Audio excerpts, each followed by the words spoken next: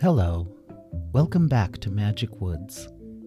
This story is called The Tree at the Bottom of the World. Well, Dazzy and Katerina knew that they would need an elephant bus to reach the bottom of the world, so they flew back to Crisscross Applesauce, where elephant buses seem to stop fairly often. The first bus they saw was driven by Savannah, the same elephant they had met before, and Savannah said, "Oh no, not you two again. Wait a minute, where's your fluttery little friend?" Dazzy said, "She's imprisoned, and the only way we can save her is by grabbing a golden apple from the tree at the bottom of the world." Savannah trumpeted in fear. Dazzy said, "Do you go to the bottom of the world?" Savannah trumpeted again. No, we never go there." "Is there another way to get there? Can we walk?" "No, you have to go through the Weird Lands to get there." Dazzy said, "Which you can do on one of your buses." "We don't go there." Katerina said, "But an elephant bus could go there, right?" No, in theory. Yes, in theory, but no, it is forbidden." "By whom?" The elephant shook her head.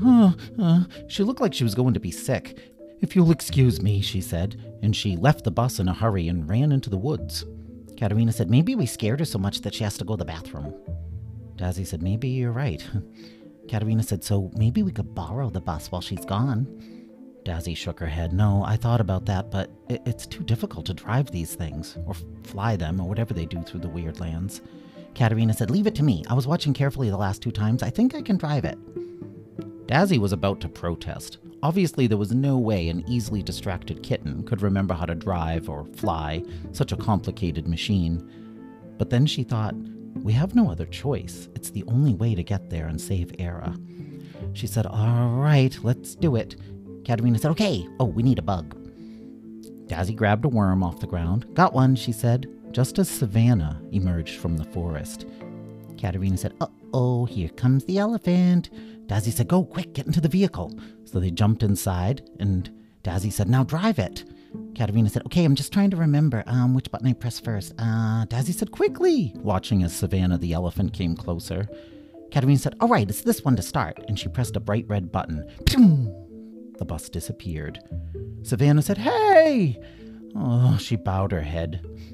"Oh man, I am so going to lose my job."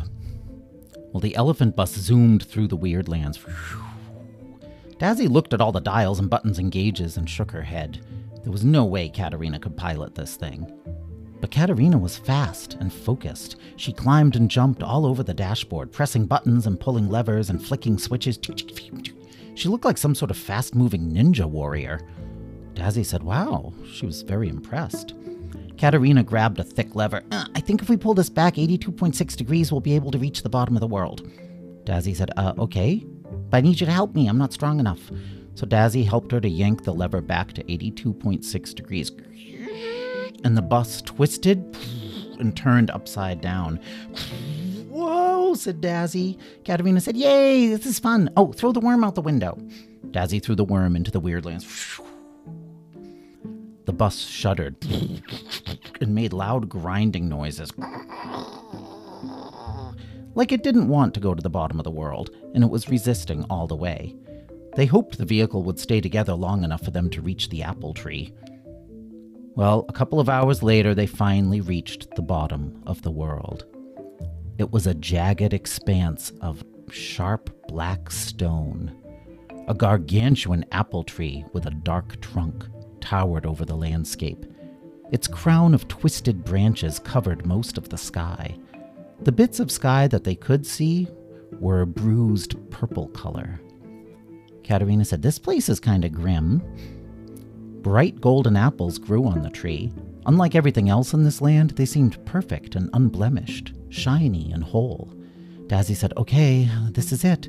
She flew up to the lowest branch, which was many, many feet above the ground, and plucked a golden apple from the branch. It gave off a sweet scent when she picked it, and a shower of golden dust, some kind of pollen, went up her nose and into her eyes. She sneezed, and she blew sparks everywhere. She said, "Okay, I've got one." Katerina said, "Okay, I'll grab a bug for the ride back." But there seemed to be no bugs in this forsaken place, nothing else alive. But at last she found a spiky black beetle climbing up the trunk of the tree. "Got one," she said, just before the beetle stung her paw. "Ow! Okay, spiky beetle, you're definitely getting thrown out the window." They climbed back onto the bus and pressed the start button. And then they were back in the Weirdlands, racing along at tremendous speeds. The bus groaned and creaked and shuddered. Dazzy said, "It sounds like we're going to break apart." Katerina said, "Don't worry, bus," and she patted the dashboard. "We're going back to Magic Woods." A flashing light came on. "Sacrifice needed," it said. Katerina threw the beetle out the window. There was an angry red welt on her paw where it had stung her. The bus groaned and shook. Katerina had to use all of her skills to focus on getting home to save Era. She became as strong and brave and smart and focused as she could be. She leaped about and adjusted levels and checked gauges and set dials. Dazzy said, "I can't believe you know how to fly this thing. You actually are doing it. Nice work, Katerina." "Thanks. I'm just not sure about the next part. I think we'll stop near the dinosaur city, but..." "But what?" asked Dazzy, sniffling. She felt like she had quite a cold coming on. There might be some trees in the way. I don't know how to look for those." Suddenly, they came back to the forest outside Mandatory Potluck, the dinosaur city. The bus plowed into a tree, crumpling the hood and cracking the windshield. They leaped out of the smoking, damaged vehicle. Dazzy said, "Come on." Her nose was running and her eyes were swollen. "We've got to save Era." Katerina jumped onto Dazzy's back, but she was only able to hold on with one paw because her other paw was extremely sore and swelling rapidly. She felt woozy and hot, like she had a fever. Dazzy didn't feel good either. Her breath became labored, and her muscles felt weak. But she was strong enough to fly to the castle. She burst through the front door and rushed into the throne room. "Here's the golden apple," she said angrily, tossing it at King Tyrock's feet. "Now let our friend go." An Allosaurus picked up the golden apple and held it close to Tyrock's face. I don't believe it," the old king whispered. The guards led Dazzy and Katerina to the dungeons, and Dinah herself opened the door to Era's cell. "I am so sorry my grandfather is acting this way," she said. Era hugged her friends. "Let's get out of here. I want to go back to Midnight Barbecue and see my brother. Let's go home." They said goodbye to Dinah and the guards, and then they left the castle and flew away from that place forever. Inside the throne room, the swamp dinosaurs gathered to watch King Tyrock take a bite of the golden apple. "Our king will be young forever," they said. Ka Rex watched it all eagerly, and he said, "My friends got that apple for him. They did that." The Allosaurus guard stepped forward with the apple. "Put it into my mouth," said the king. The Allosaurus did as he was told, and Tyrock bit down into the golden apple.